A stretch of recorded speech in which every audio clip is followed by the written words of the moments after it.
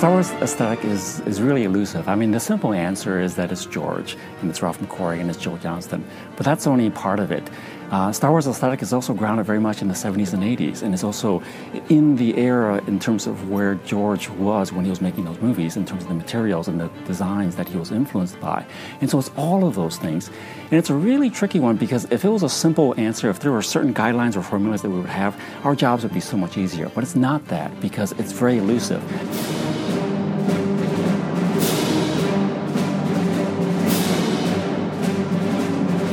One of the biggest challenges with doing a Star Wars film is that everything in the movie has to be designed. Everything from the forks and the tables to the costumes to the dwellings they live in to the culture itself. What kind of a culture it is, what kind of artifacts do they have. And it's a very big job because every little minute detail has to be thought through.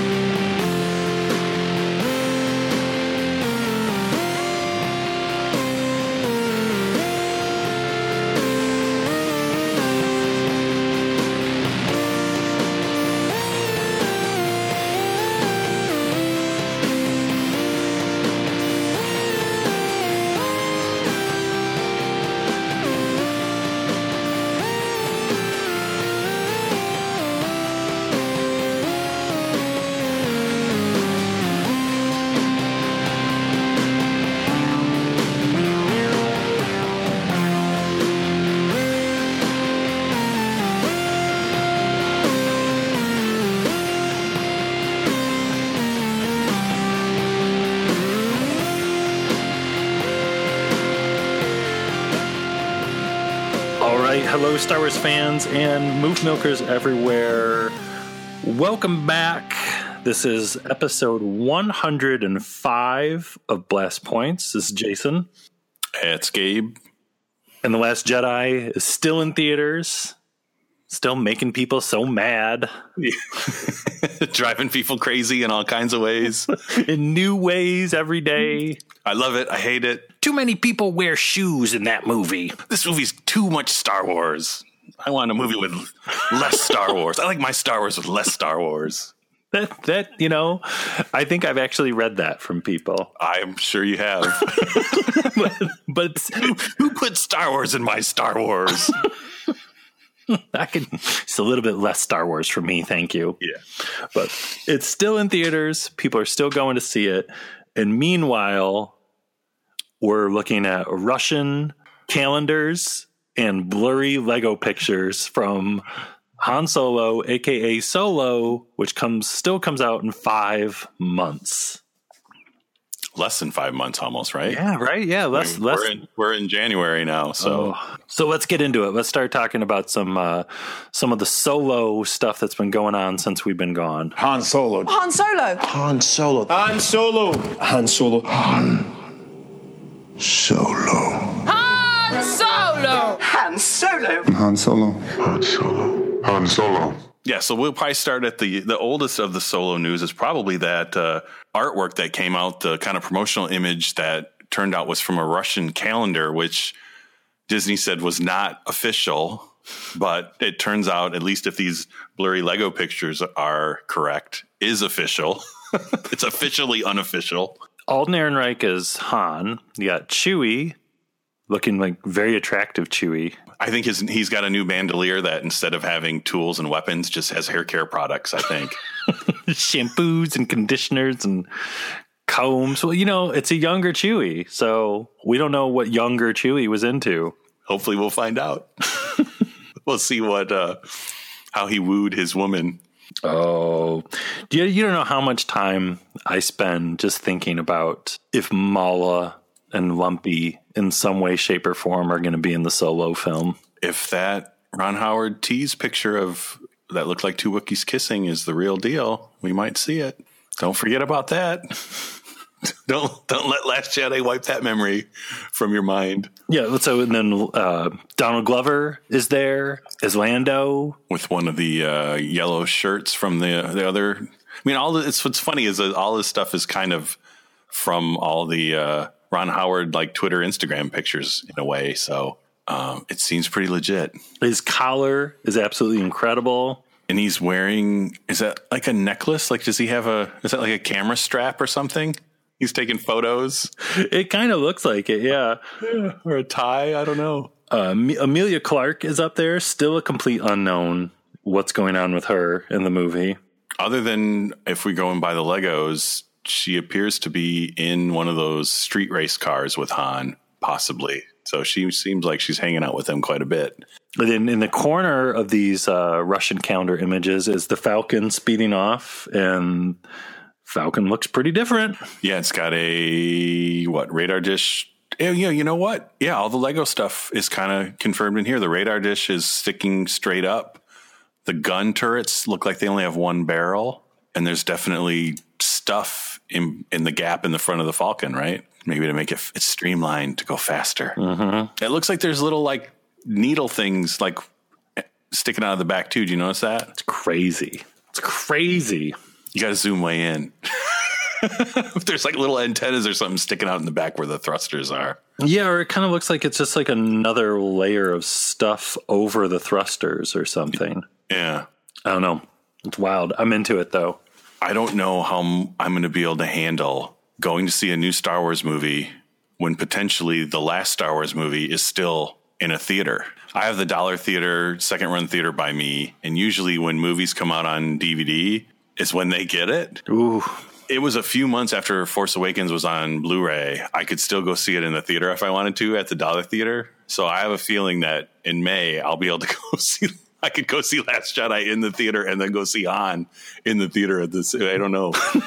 The only thing you compare that to is when we were in Grand Rapids, there was like 1 week when the big theater in Grand Rapids was playing all 3 special editions at the same time. Do you remember that? Yeah. And we did it.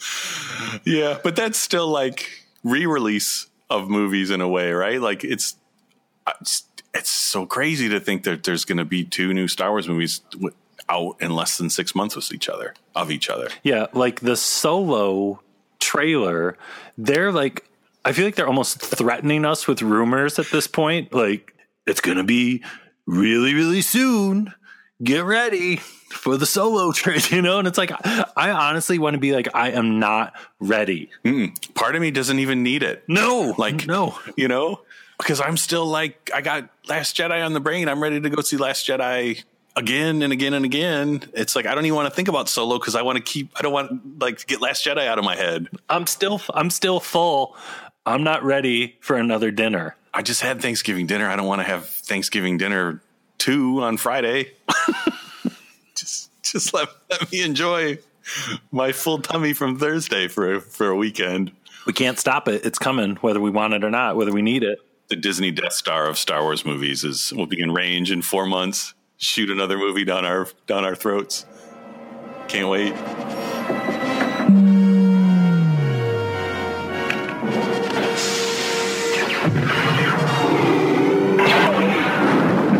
Yeah, well, it's kind of the same sort of thing too. We're in the pre-Golden time where we're getting the Lego leaks, which always come first. We're starting to find out things. We're going to get the first. Which, yeah, is crazy that it's like this could be a teaser trailer because we haven't seen anything yet, but it's close enough. It's like this would be our final trailer time almost. I was thinking about it the other day. I'm not ready to start wondering again when we're getting a trailer because I found myself getting caught up in that. I was just like, well, is it when's the trailer coming? I'm like thinking about like timelines in my head, like doing math and like calendars and stuff. Like, well, if it's just this many months away, well, then it's got to be this and and it's like, wait a minute, we just got done with this. And Solo is now the Last Jedi of promotions for Star Wars movies, where they completely flipped what we thought was going to happen, and now we have no idea what's going to happen because we've never been this close to a new movie and not known this much because there was another movie that just came out. So yeah, all the old, you can't compare it to Rogue One or Force Awakens for timeline because there's not enough time left. I was thinking about the whole the Last Jedi trailers, and everyone's like, "Oh, it's Rian Johnson is the master of misdirection," and it's like, well, not really, because like the whole Rey and Kylo join me, Yeah, well, he's the master of misdirection by not misdirecting you at all and making you think it was misdirection. Somebody somewhere, there's somebody mad about that. He gave you a mystery box that was already open and convinced you that you weren't actually looking inside of it. Because, maybe we won't get a teaser or a trailer. They'll just start with TV spots for Solo. Maybe we'll get the Japanese trailer first. There's no rules anymore for Star Wars. It's the wild times ×2. Who knows what's going to happen? In other Solo, A Star Wars Story news, it was revealed that John Williams will be composing Han Solo's theme, with John Powell still doing the regular score duties. That was a surprise. Yeah, that kind of came out of nowhere, right? Because when did they announce? They announced John Powell way back. That was a few months ago, yeah. It was right after the Ron Howard announcement, somewhere around there. Makes me wonder, part of me feels like, do you think Williams came up to them and was like, I'm not doing the music for this movie, but I have this idea for a theme for Han Solo. Can I give it to you? Or do you think they were like, I know you're so tired, but can we get a few hours from you? I would think they would have him in that bag thing that Finn was wearing to make sure that he stays alive for episode 9. John Williams' naked leaking bag? What? I mean, it's wild to think about that he's doing it, but it's great just because Han never had his own theme. Yeah, right. If anybody's going to do it, it probably should be John Williams. Well, and especially since there was so much kind of speculation during Force Awakens, there was the Falcon kind of got a theme. Was any of that stuff considered Han's theme? So, yeah, it'll be cool for him finally 40 years later to get a theme song, maybe. It's interesting. I've realized in the time since Rogue One that I think I'm one of the 10 people out there, and you're number 2 with me, that actually like Michael Guacamole's score for Rogue One. Really? I didn't know that everyone actually hated it, but supposedly they do. I don't know, but I read so many people of just who just brush off that whole soundtrack, which it's interesting because I've really cozied up to the Last Jedi soundtrack, but the Rogue One soundtrack was much more immediate for me than the Last Jedi soundtrack even. Yeah, the Last Jedi soundtrack is very it's almost too deep, but it grows on you over time. And the more you see the movie, the more you appreciate it. But yeah, Rogue One's the one you're driving around humming in the car. I'll find myself on Netflix just looking to watch something, and I'll just go over the Rogue One thing just to hear the da da da da da da da da da da, just for a couple seconds, and then go back to whatever music or movie I'm looking for. It's a peek into your daily routine. Yeah, please don't take Rogue One out of Netflix. I had no idea that people don't like that score. It's great. Oh man, yeah, I love it. It's like a greatest hits album, instant.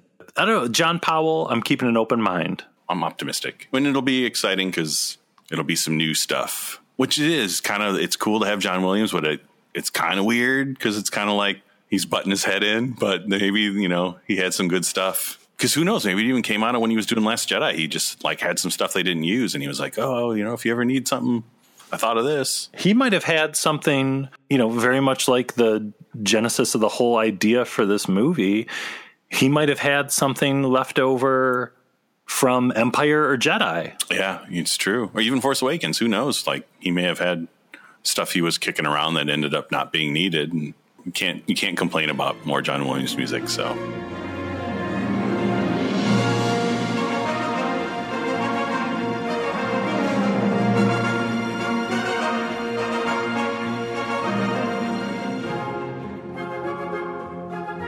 So if you didn't get sick of us talking about episode 8 for the last 2 years, you probably will in the next 2 years get sick of us talking about 9. 1,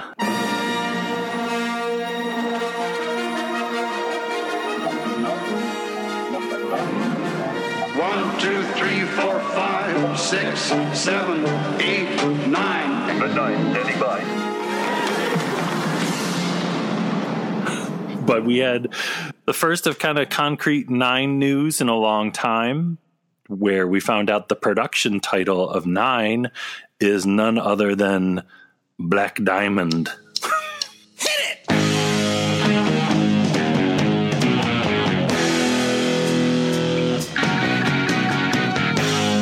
Obviously named after the Kiss classic, of course, right? They're making it too easy for us. When I heard that, I was just like, well, thanks. Yeah.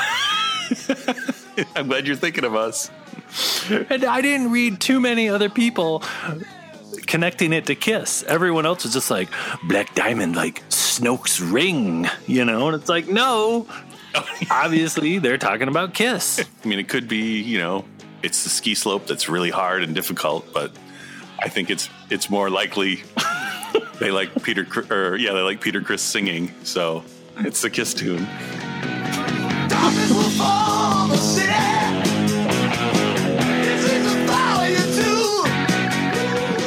Well, it's probably because Peter Criss is going to be in episode 9. I mean, it's what it's all been leading to. Peter Criss has been Snoke all along, just trying to get back at Gene and Paul. When they sent the messages out to the Outer Rim, it was Kiss that heard it.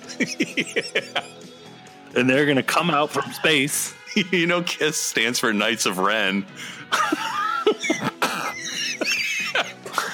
Knights in Snoke's service.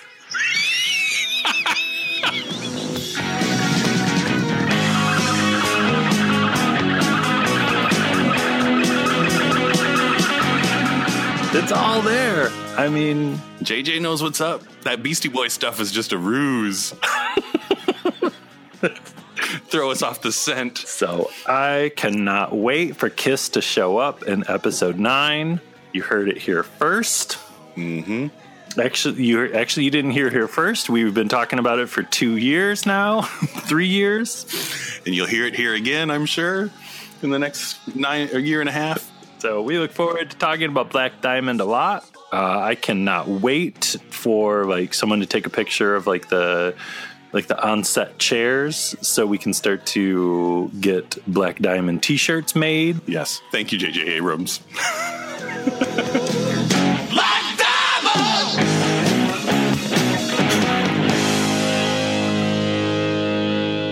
Yeah, so we're going to be a wreck because we're going to have 3 Star Wars movies on the brain at the same time. Well, probably we're going to find out, you know, more about Rian Johnson's trilogy. We're going to find out whatever the next standalone is. Yeah, if there even is another standalone. I hope so. I mean, at this point, if the Kenobi thing doesn't happen, then that's just weird. But unless they're going to be alternating the Rian Johnson stuff, a lot to discover in the next few months of what's going to happen. But I'm dreading next Christmas. It's going to be our first Christmas in 3 years. It's not Star Wars Christmas. Our families are going to be really happy, but I'm not going to know what to do with myself. Yeah, I'm just going to be sitting there thinking about episode 9 quietly under the tree. But we'll have the Solo Blu-ray probably for Christmas. So yeah, that's what we'll be doing. Just watch it over and over again. The family will be together, and I need some Solo time.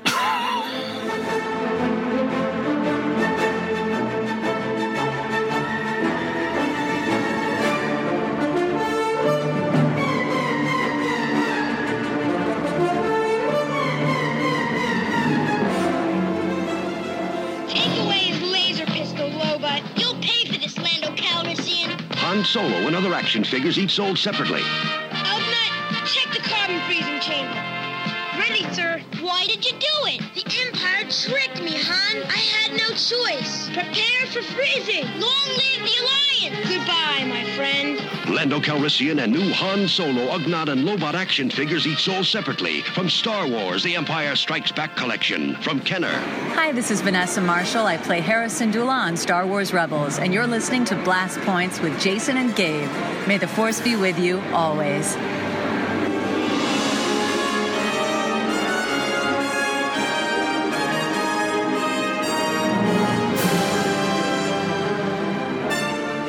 Yeah, I mean, even speaking of that with like Christmas, like the last 3 years for Christmas, I've gotten the art of books. Like I got the Art of Force Awakens, Art of Rogue One, and this year the Art of Last Jedi. And it's always something. It's like, well, somebody can just get me the new Art of Star Wars book because I know I want that. And weirdly, the art of Star Wars books has been one of the only long-running traditions of a new Star Wars movie that's still going on. Yeah, because I mean, the visual dictionary kind of counts, but those didn't start until right before the prequels, right? I think when they did the whole visual dictionary thing. I think so, because they did the original trilogy one first, and then they started with the prequels, or did they start with the prequels? I don't even remember. Yeah, I think it was like episode 1, and then right around the time of episode 1, they came out with also like the original trilogy. Yeah. Visual dictionary. But yeah, the art books go back into the original trilogy when they first came out, right? Like there was some form of art of stuff even with the first movie, wasn't there? Yeah, the first art of Star Wars, A New Hope, came out in 1979, which was right around the time of the famous Making of Star Wars TV special. And it's interesting because there weren't, before that, a whole lot of art of movie books that came out. Like there would be like the paperback books talking about like the making of films. Like there was the famous Jaws log. Well, there's like that Making a 2001 book. Yeah, and there was like the making of like the Star Trek original series and stuff like that. But from what I can tell, there weren't too many other like books that just showcased like the production art of a film. You look through these art books of the Star Wars movies, and they're so rich with stuff and so much great stuff in them. But sometimes when you watch the films, you're so focused on the story and the characters, hopefully, that some of the amazing stuff in design that you see, you just take it all as part of this giant Star Wars stew that you're watching up on the screen. And it isn't until you're able to flip through some of these art books and really appreciate some of the work that went into them. Yeah, and I think one of the most interesting things, especially with seeing The Last Jedi one too, is just seeing how the process is very similar, but also kind of how it's changed over the years. Like the goals are the same of designing these alien worlds and things that don't exist, but just, you know, the style of the concept work and the media they use to make it, and then and the amount of time they have to do it, like comparing to stuff in the original trilogy to how the art was in the prequel trilogy, and then seeing how the art is now in the sequel trilogy. And also I've been having fun looking at some of the wilder stuff in the art book and then realizing in the visual dictionary that they actually made that stuff for the film, and it is there somewhere in the background. Yeah, especially in the Canto Bight stuff. There's so much stuff in the art book that you see made it into the film, at least was made. You see it in the visual dictionary, but it's almost impossible to spot actually in the Canto Bight sequences. Well, and also I think what's nice, which I think they started with Force Awakens, since it's kind of too new to do or they're not ready to do the real kind of in-depth making of stuff, to get some insights into some of the scenes that were either planned and not filmed, or things that were potentially filmed and just were cut. Like I think a lot of the stuff we may get on the Blu-ray for Last Jedi, we kind of get hints of in the art book, either in storyboard or concept form, and then also just with the little interview clips and bits with the production people and Rian Johnson. Well, and I'm looking forward to, because with this episode, we're starting something we're going to be doing throughout this whole year of 2018, where we're going to go through every couple months or so each film's art book and talk about those very things, like the hints that are in those art books of what could have been, what was at one time, completely blue sky concepts that were never even followed up on. And I'm really looking forward to digging through as many as we can this year of the art books and imagining what if. I think one of the things that's just made Star Wars in general kind of feel so cohesive and like one big story and universe is that they never really throw anything away too, and that future films will go back and repurpose unused concepts from previous films, which kind of has been the way they did it, right? Even from Empire, right? Kind of going back and grabbing things that they couldn't do or didn't have a use for. And especially even in Clone Wars and Rebels, that's their bread and butter of taking. Clone Wars did so much that wasn't used in the prequels, and Rebels using so much Macquarie influence. Mm-hmm. So the Art of Last Jedi book, it could be one of my favorite art of books so far. I think this one, more so than some of the other Art of books, has a lot of fascinating text that kind of give you a really interesting look at the making of not just The Last Jedi, but of the whole kind of sequel era. Information we had not heard before. Yeah, that's a good point, because it didn't really dawn on me. I don't know if they had told us this earlier, but just how early Last Jedi started production. And because that's kind of, I think, been some of the complaints. People are like, Disney's just making movies too fast. They aren't giving them enough time. But technically Last Jedi had like the 3 years that you would have had with the prequels or the original movies, because Ryan was writing the script in pre-production while they were filming Force Awakens. And even before that, there's stuff in here that goes back to when Lucas was still working with Michael Arndt on the screenplay.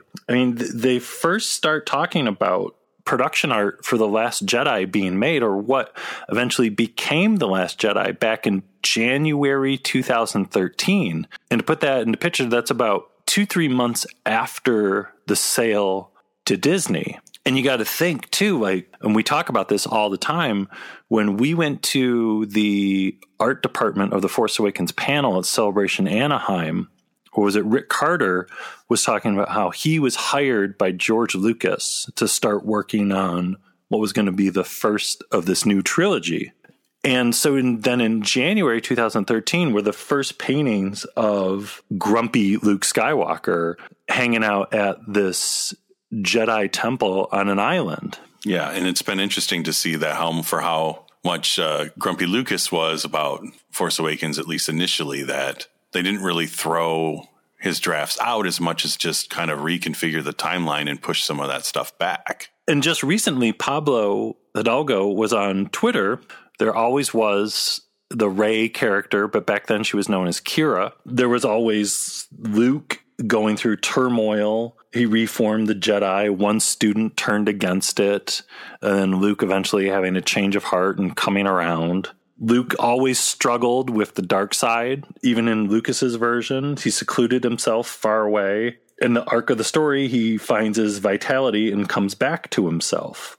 And it was Michael Arndt who suggested moving Luke and the discovery of Luke to the ending of the first chapter. Who knows how long that was after whatever went down with Lucas, though. I don't know. But I mean, they had said when Arndt was still there when JJ came on, at least initially. So some of those talks probably happened then, because they talked about that in the Force Awakens book, didn't they? Or at least in the interviews, that like they had to push Luke back, because whenever Luke was in the script, it kind of took all the momentum out of the new characters. So, I mean, they've been talking about that for 2-3 years now.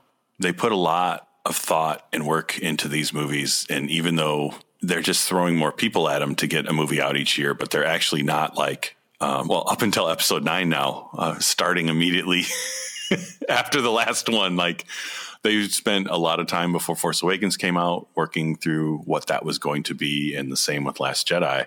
Will be interesting with episode 9 that because of what happened with Carrie Fisher, like JJ is kind of a little more pressed for time. But I got to think a lot of the pre-production, just general world building artwork stuff that they had been doing for 9 all this time, they can probably keep using, because you got to think 9's probably been in pre-production for over a year now. You learn in the Art of Last Jedi that Rian Johnson first started working every day at Lucasfilm in July 2014 on The Last Jedi.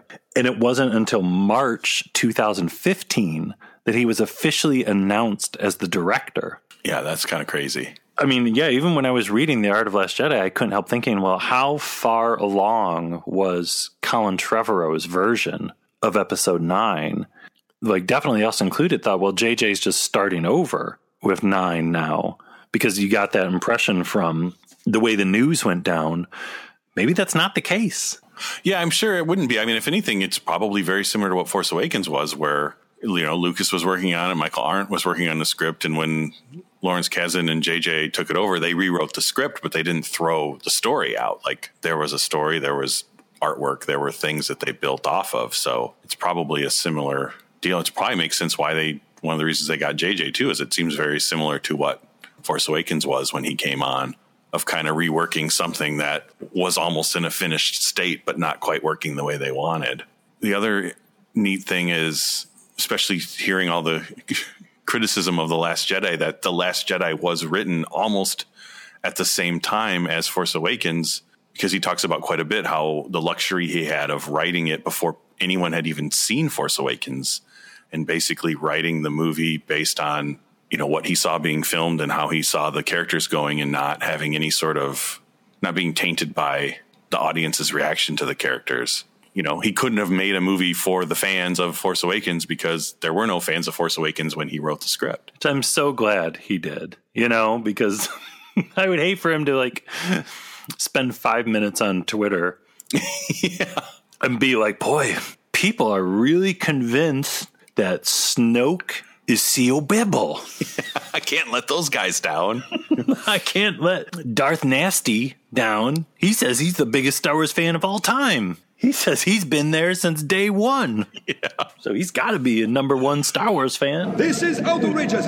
It's outrageous. This is outrageous. Yeah, so let's start going through some of the pages of the book, and let's just talk about some of the highlights that are in here. I think one we should talk about is basically the first page. The horrible Photoshop weird Finn in the Bacta bubble with the globe of a planet above his head that looks like something someone did in college as like a Photoshop class. Well, and it's revealed that originally the thought was that the crawl was going to go up. We'd see a spaceship speeding by over Finn's head in his Bacta tank bubble, which is not a biohexacrypt, sadly. Yeah, and that's why that image is amazing, because reading the book, I saw that image and I was like, this is not what I expected in the art book. But then, getting to the part where there's the thumbnails, the storyboards for the original crawl, it was kind of like, wow, okay, that's pretty amazing that, that's up there with JJ wanting to start with Luke's severed hand floating in space. Like they were thinking of some crazy stuff.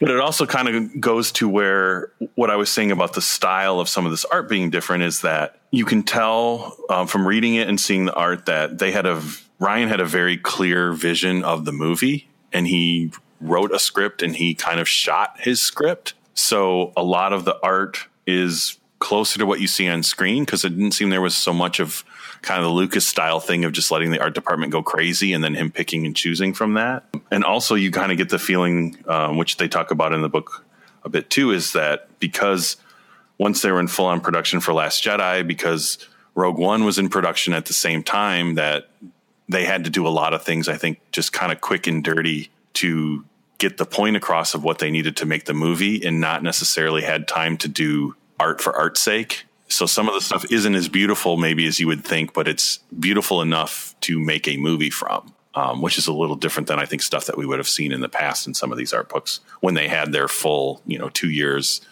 3 years of production of only working on one Star Wars film at a time. Yeah, and like the Art of Force Awakens book, there's all the stuff in the beginning, which the blue sky period. And even Rogue One had a little bit of that, where it's just like, well, we're just going to, like you said, kind of help the art department dictate the story group on where this is going to go, or for even inspiration. You don't get that. You don't get the sense of that in the Last Jedi book. Yeah, and like it seems like there's places and bits and pieces and certain locations or vehicles or things that they kind of needed to spend more time on it. But yeah, it's interesting how kind of decisive Rian Johnson seems like he was, and maybe that's kind of goes to the reason of Disney saying, "Hey, take 3 more movies," without even getting a pitch of what it's going to be, because he gets the universe. He can write out a script that makes sense, and he can make these decisions quickly and concisely. There's one part in the kind of the behind the scenes stuff that I thought was fascinating, where they're talking about how Rian Johnson very early on had a lunch with Lawrence Kasdan and had a trippy walk on the beach with Rick Carter, where they just talked about just stuff, right? Movie stuff. Force stuff. Oh, well, I wouldn't give. To be a crab on that beach. Just running behind him. Wait up, trying to listen. Disguised as a bush. Yeah. Just walking behind them. Yeah. I'm a bush. Don't mind me. That's brings up a good point, though. The hardest thing with reading this book is there's so many things where they're talking about Rick, and there were two different Ricks. There's Rick Carter from Force Awakens, and then the guy they hired for Last Jedi was another Rick, and they don't always say which Rick it is. So I don't know if that was driving you nuts, but it's like, I don't know what Rick this is. Maybe it's Rick McCallum. Yeah, everybody, there's always a Rick. There's Rick Springfield. We don't know. Ricky the Dragon Steamboat? Yeah. Could be.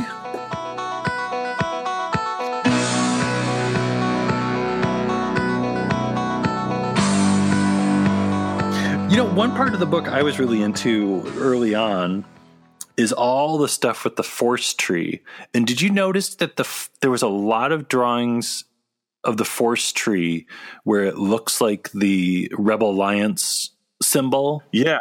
And then even the Force tree as it is in Last Jedi, it still kind of looks like it. Yeah, it never really crossed my mind until, reading in the book where they were saying how the one guy was trying to kind of make it look like the Rebel symbol. And now that I know that, it looks that way. Yeah, Force tree stuff was neat. It was neat to see how the library was originally just a building back when I think that's when they were working on it for Force Awakens. Yeah, in the strict Lucas era. And I some of that art that's in the beginning with the Jedi library and some of the more Lucasy stuff. It's interesting because Doug Chiang is talking about like the bell shape of the building, and he knew that he was doing art that had to be approved by George, and so he was doing shapes that he knew George liked. I like bells. Bells, bells, bells. I actually wrote that song. Bells, bells, bells, the thing they do is ring. Bells, bells, bells, what happy thoughts they bring. Anthony Daniels calls him on the phone. Got anything with bells in it? I can sing it. I sure do, Tony. You're going to be so happy. Well, that's like, didn't one of the concept guys, I can't remember who was talking about how sometimes they would draw Jawas and things in the corner because they know then Lucas would stop and look at that image. Like, I think I'll miss those days where it's like, it does sound like those guys worked with Lucas for so long that they could kind of trick him into picking their concepts. And now with, different directors, each time they kind of can't use those tricks of trying to kind of guide him in the way they want to go. I didn't like it, and then I saw the Jawa in the corner, and I'm sold. Fabuloso. Fab, you get 2 stamps, 2 Fabulosos. I'll put one on your forehead, too. In addition to the Finn bubblehead crawl starting thing, I think the biggest mind-blowing part of this book is the storyboards and description of the original reveal of Master Codebreaker. Oh.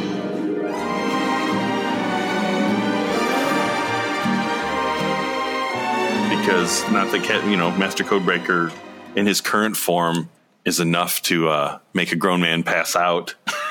But in his original introduction, he was supposedly playing the piano while an alien sang a song, and they walked into the bar and saw him on stage with the red plum plume. I don't know if they filmed that and women were passing out in dailies or what, but the piano made it in the movie. That's true. So I've been thinking about that way too much, of Master Codebreaker playing a space piano. Marvel Comics, if you're reading, please. And they're making a DJ comic. Okay, fine, great. No, need a lift? Okay.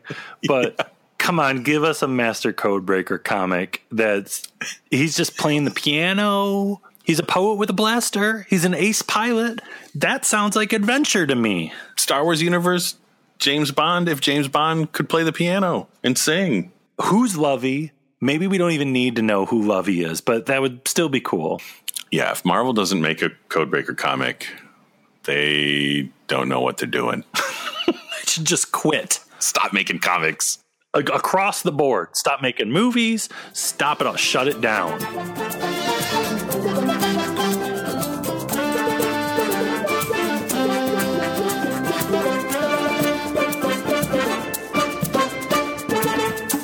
Well, interesting, too, with Canto Bight, that originally Poe was going to go with Finn to Canto Bight, and Rian Johnson said that was kind of boring. At first I read that, I was like, oh, that would be cool. But yeah, also, I don't know.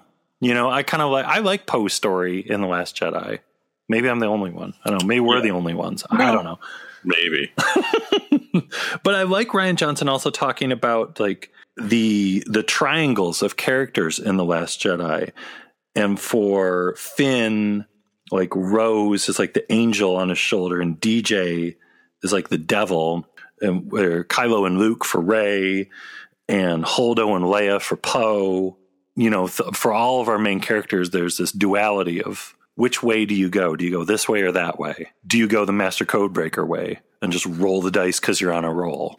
And is that we won't get the Kenobi movie, but we'll get the Master Codebreaker movie? I'd be fine with that. I really would.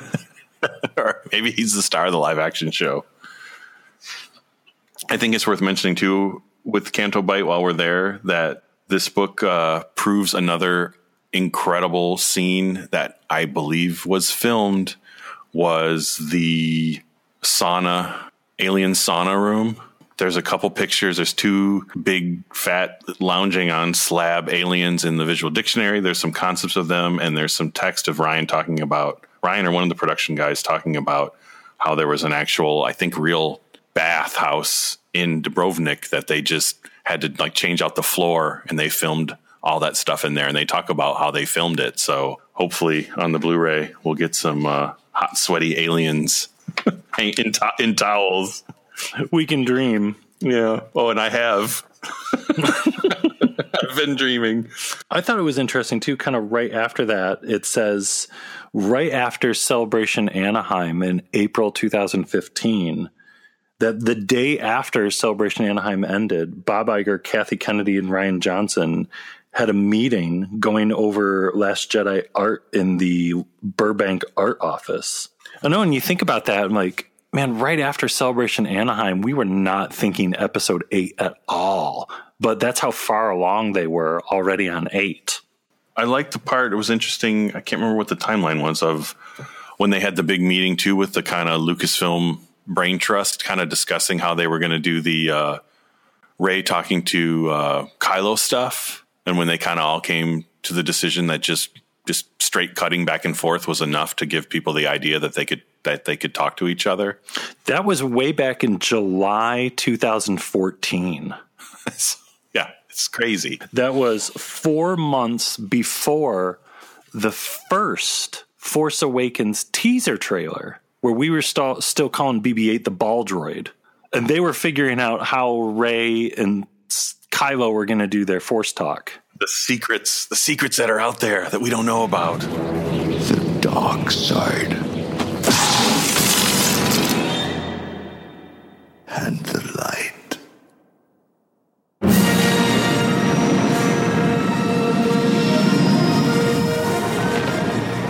I don't know if you caught this, but this is a super crazy thing, I think made just for us.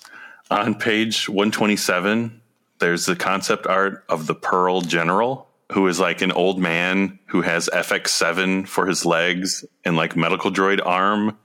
And he's wearing like Krennic's cape and a stormtrooper helmet face. He is in the Visual Dictionary. You know what's crazy is I was looking at the Visual Dictionary and I was like, you know what? I'm going to check out the glossary in the back. And he's hidden away in the back of the Visual Dictionary.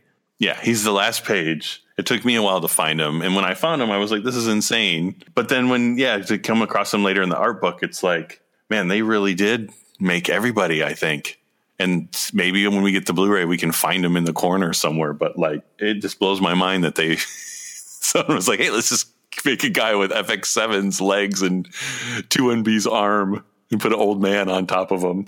Was he supposed to be somewhere in Canto Bight? He's in the Canto Bight section in the art book. Yeah, I mean, they're mentioning him. The paragraph description on there is just about the whole process of designing Canto Bight and how it was going to be the super rich. He's supposed to just be some rich general. You know, right on that same page, I don't think I noticed the opera lady. Oh, her floating dog. Yeah, you're right. That's the concept with the floating dog. Yeah.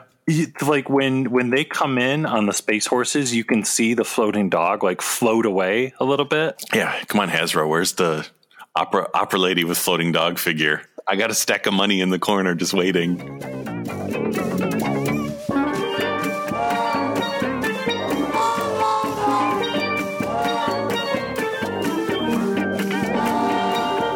One thing I thought was really cool with the Art of Last Jedi book also is that it starts with the death of Han and the Luke stuff, because they said they didn't want to give that stuff away in the Art of Force Awakens book. And then so the Art of Last Jedi book kind of stops after Crate, or kind of stops with Crate. Yeah, there's not a lot of the Luke stuff in there. At least the end of the movie Luke stuff. Yeah, there's just like one painting of Luke like looking at the twin sunset. But there's nothing of kind of Rey lifting the rocks or a lot of the nitty gritty of Luke. Like, I would love just to, what painting was done of Luke meditating over that stone. Oh, yeah, probably 50 of them. So that could be something to look forward to in the Art of Episode 9 book. Which hopefully comes in the shape of a black diamond, and you have to like open it diagonally and look at all the pages. It's like page after page is nothing but pictures of Paul Stanley. All right, Toronto, you feel good. All right, then listen.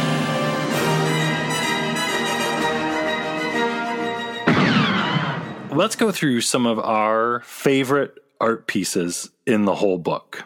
What are some of yours, Gabe? This one's really early in the book, but maybe it's just because I like this part in the movie so much. But I really like the painting of Luke and Rey fighting in the rain, which is like right at the very beginning of the book. One of mine, like we were just talking about, it's a 2-pager. It's on page 248 and 249 by Seth Angstrom. Luke with sunset. I mean, though, yeah. Yeah, I have that one on my list too, just because that's really the only Super Luke from the end of the movie art we get in here, isn't it? Yeah, it is. Super Luke. I want a poster of that. All over print t-shirt with a hat with the suns on it. Oh, yeah, where are the tie-dye shirts of meditating Luke? Come on. All the old biker dudes with their Phantom Menace tie-dye shirts it's about time for them to get a new shirt. We haven't had a good Star Wars tie-dye shirt in decades. Not since Phantom Menace, right? That was the trend. Yeah, I think they stopped. I don't even think there was Attack of the Clones tie-dye shirts. They stopped that after Menace. It was too extreme. Another one of my favorites, which is, I think, what is it, on page 35 towards the beginning? It's one of those kind of what-if pictures. It's at the bottom corner. It's called Night Assault version 1, which must have been when they were trying to figure out if there was going to be some sort of battle on the Achu planet. It's something that I hope they do in a future movie. It was a cool take on AT-ATs. It's basically AT-ATs walking in water, where you first look at it and it kind of looks like boats, but then if you look closer, it's AT-ATs, and then it's the drop ships in Force Awakens and Kylo's ship, and it's just like this kind of creepy First Order invasion. I really like that one. You got to wonder at some time if they never left Crate, or if the First Order, the Battle of Crate did happen on a Chew planet. Yeah. I really like on pages 228 and 229 the ski speeders with the ATM-6s flying through the legs. I think it's by Kevin Jenkins. I just like that one because it's very, very Macquarie looking. Looks like the Empire concept stuff. All the Hoth stuff. It reminds me of like the Empire portfolio prints that would come in like the cardboard box, and it was like just big art prints. And they made one of those they did one of those for Jedi, and there was a New Hope one, and I have the Doug Chang one from Phantom Menace. I love those. I almost bought that the other day, and I didn't, and I'm kind of mad. Someone had one sealed for like $30 maybe. Ooh. Yeah. But because it was sealed, I didn't want to buy it because I knew I would open it, and I kind of felt bad of buying a sealed one to open and get my greasy hands all over. Cheeto dust on my Doug Chang art. Yeah. So hopefully next year, if I go to that same convention, that guy will have opened it, and then I'll tell him if he opens it, I'll buy it from him. So I'm going to kind of cheat with this one because it's more than one page, and I'm actually trying to, I'm only holding half the book here. I was trying to find the page. It's basically the whole caretaker section of the book. There's like about 45, 50 pages of nothing but caretaker drawings in the Art of Last Jedi book. I think it's specifically page 42 through page 45. Just all those black and white ink sketches of the caretakers doing random things. All that stuff is amazing. That last painting of a caretaker getting clams off of rocks. I wish Rian Johnson had more time to just put shots like that in the movie, because I know he probably would have or did and just cut them out. Just caretakers doing things. I can't stop thinking too, like we were saying with the Christmas album, like where's our Force Awakens sequel trilogy or Last Jedi Christmas album? If this was the old days, there would be a caretakers cartoon, right? Like, where's our caretakers cartoon? Who's to say this isn't the old days? Bring back the old days. Yeah, maybe that's what Filoni's been working on all this time, is the 2D animated caretakers cartoon. The wacky adventures of the caretakers in Achu Island. The visitors and the porgs and milking things and eating fish. No, you're right. If The Last Jedi came out in 1983, we could look forward to Saturday morning fun with the caretakers. Stuart Copeland's still alive. He can write us another theme song for the caretakers. We can get Dr. John to sing it. That's, yeah, even better. They are the caretakers eating fish on an island.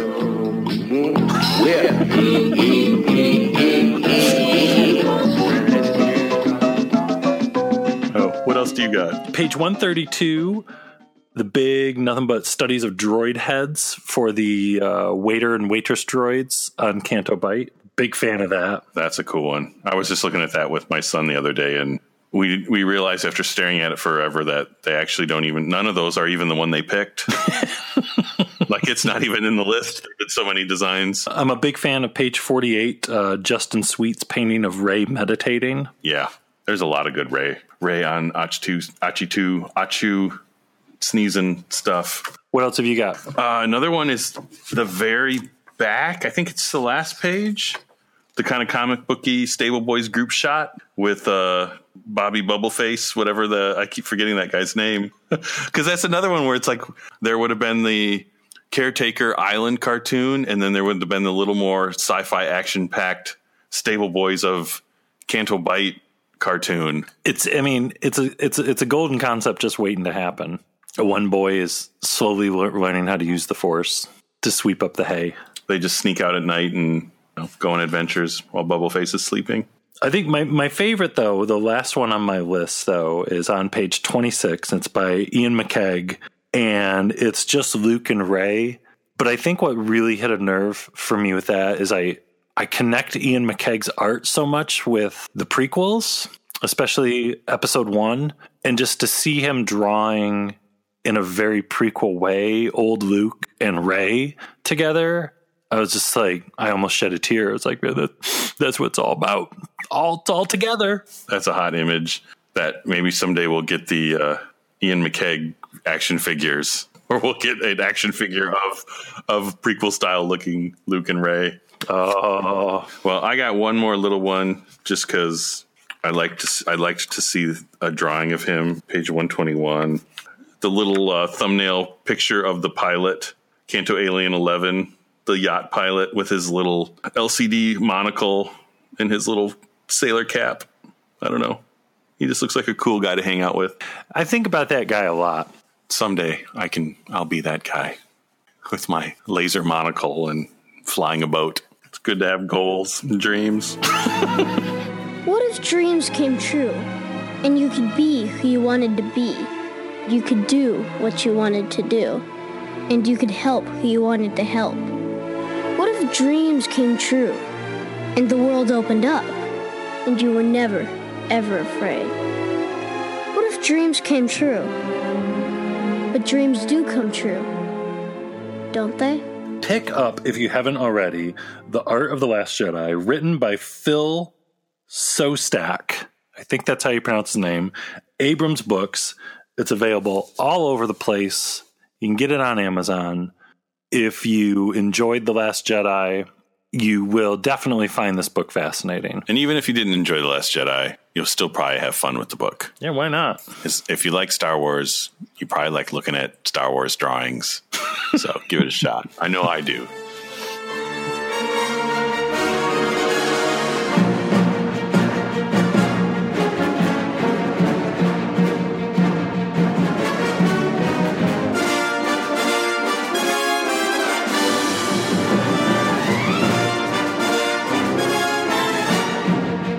Hello, this is Jerome St. John Blake. I played Masamida, Rune Harko, Oberyn Cesis, and a few other guys in the Star Wars prequel trilogy. And I'm standing here with Gabe from Blast Points podcast and looking forward to my debut appearance on his show. Watch this space, and may the Force be with you.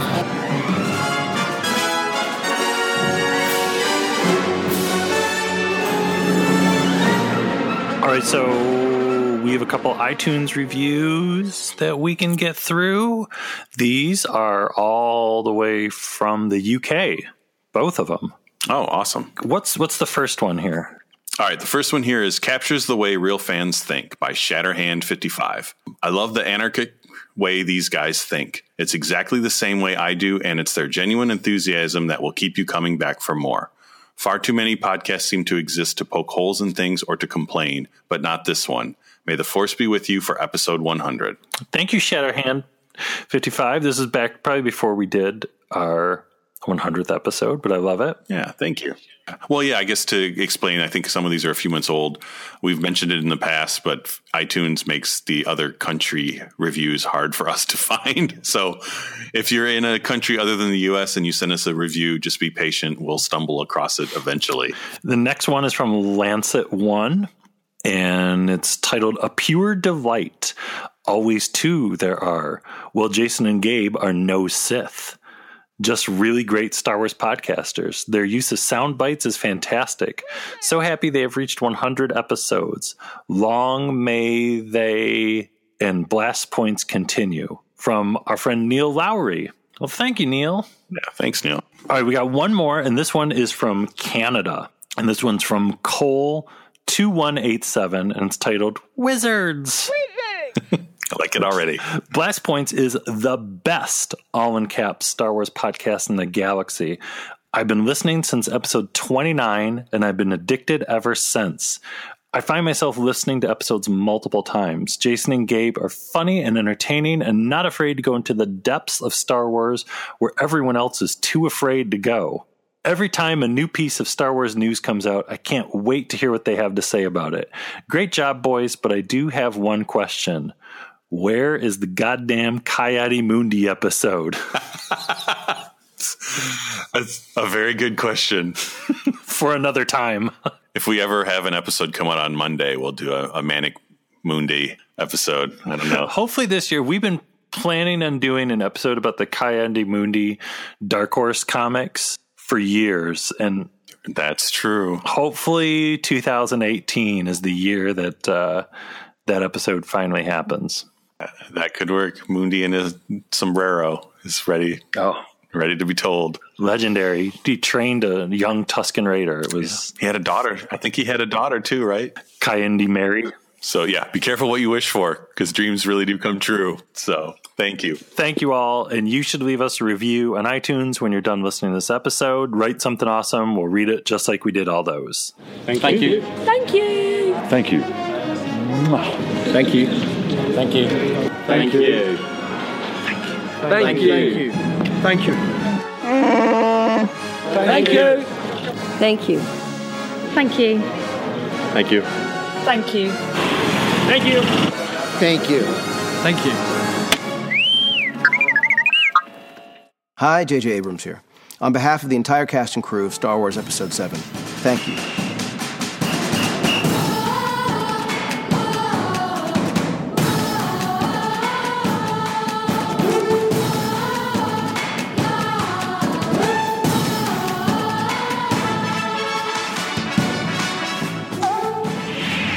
Don't be alarmed. It's only a laser sword fight. Don't be scared. It's only the Death Star destroying another world. Relax. It's only a movie, and it's all for fun. Director George Lucas and 20th Century Fox present Star Wars. Rated PG. Parental guidance suggested.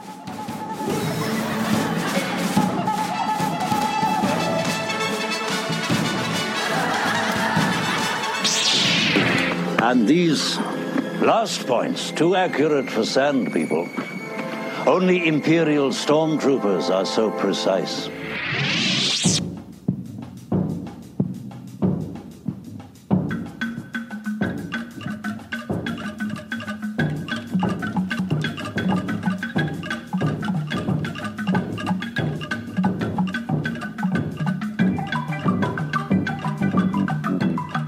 Yep, and check out blastpointspodcast.com. You can listen to the theme music. You can order T-shirts. We got recipes. We got comics. Occasionally we have articles and things. Or check us out on Instagram, Twitter, and Facebook. Send us messages. Send us pictures. Tell us you hate us. Whatever. We love it all. And we'll be back next week for another all-new episode. If everything goes according to plan, we still got more Last Jedi stuff to talk about. Yeah, we got to talk about Last Jedi as much as we can before the wave of Solo crushes us. So, thanks for listening, everyone. We'll talk to you next week. Yeah, thank you. Bye-bye. May the Force be with you. Goodbye, old friend. May the Force be with you.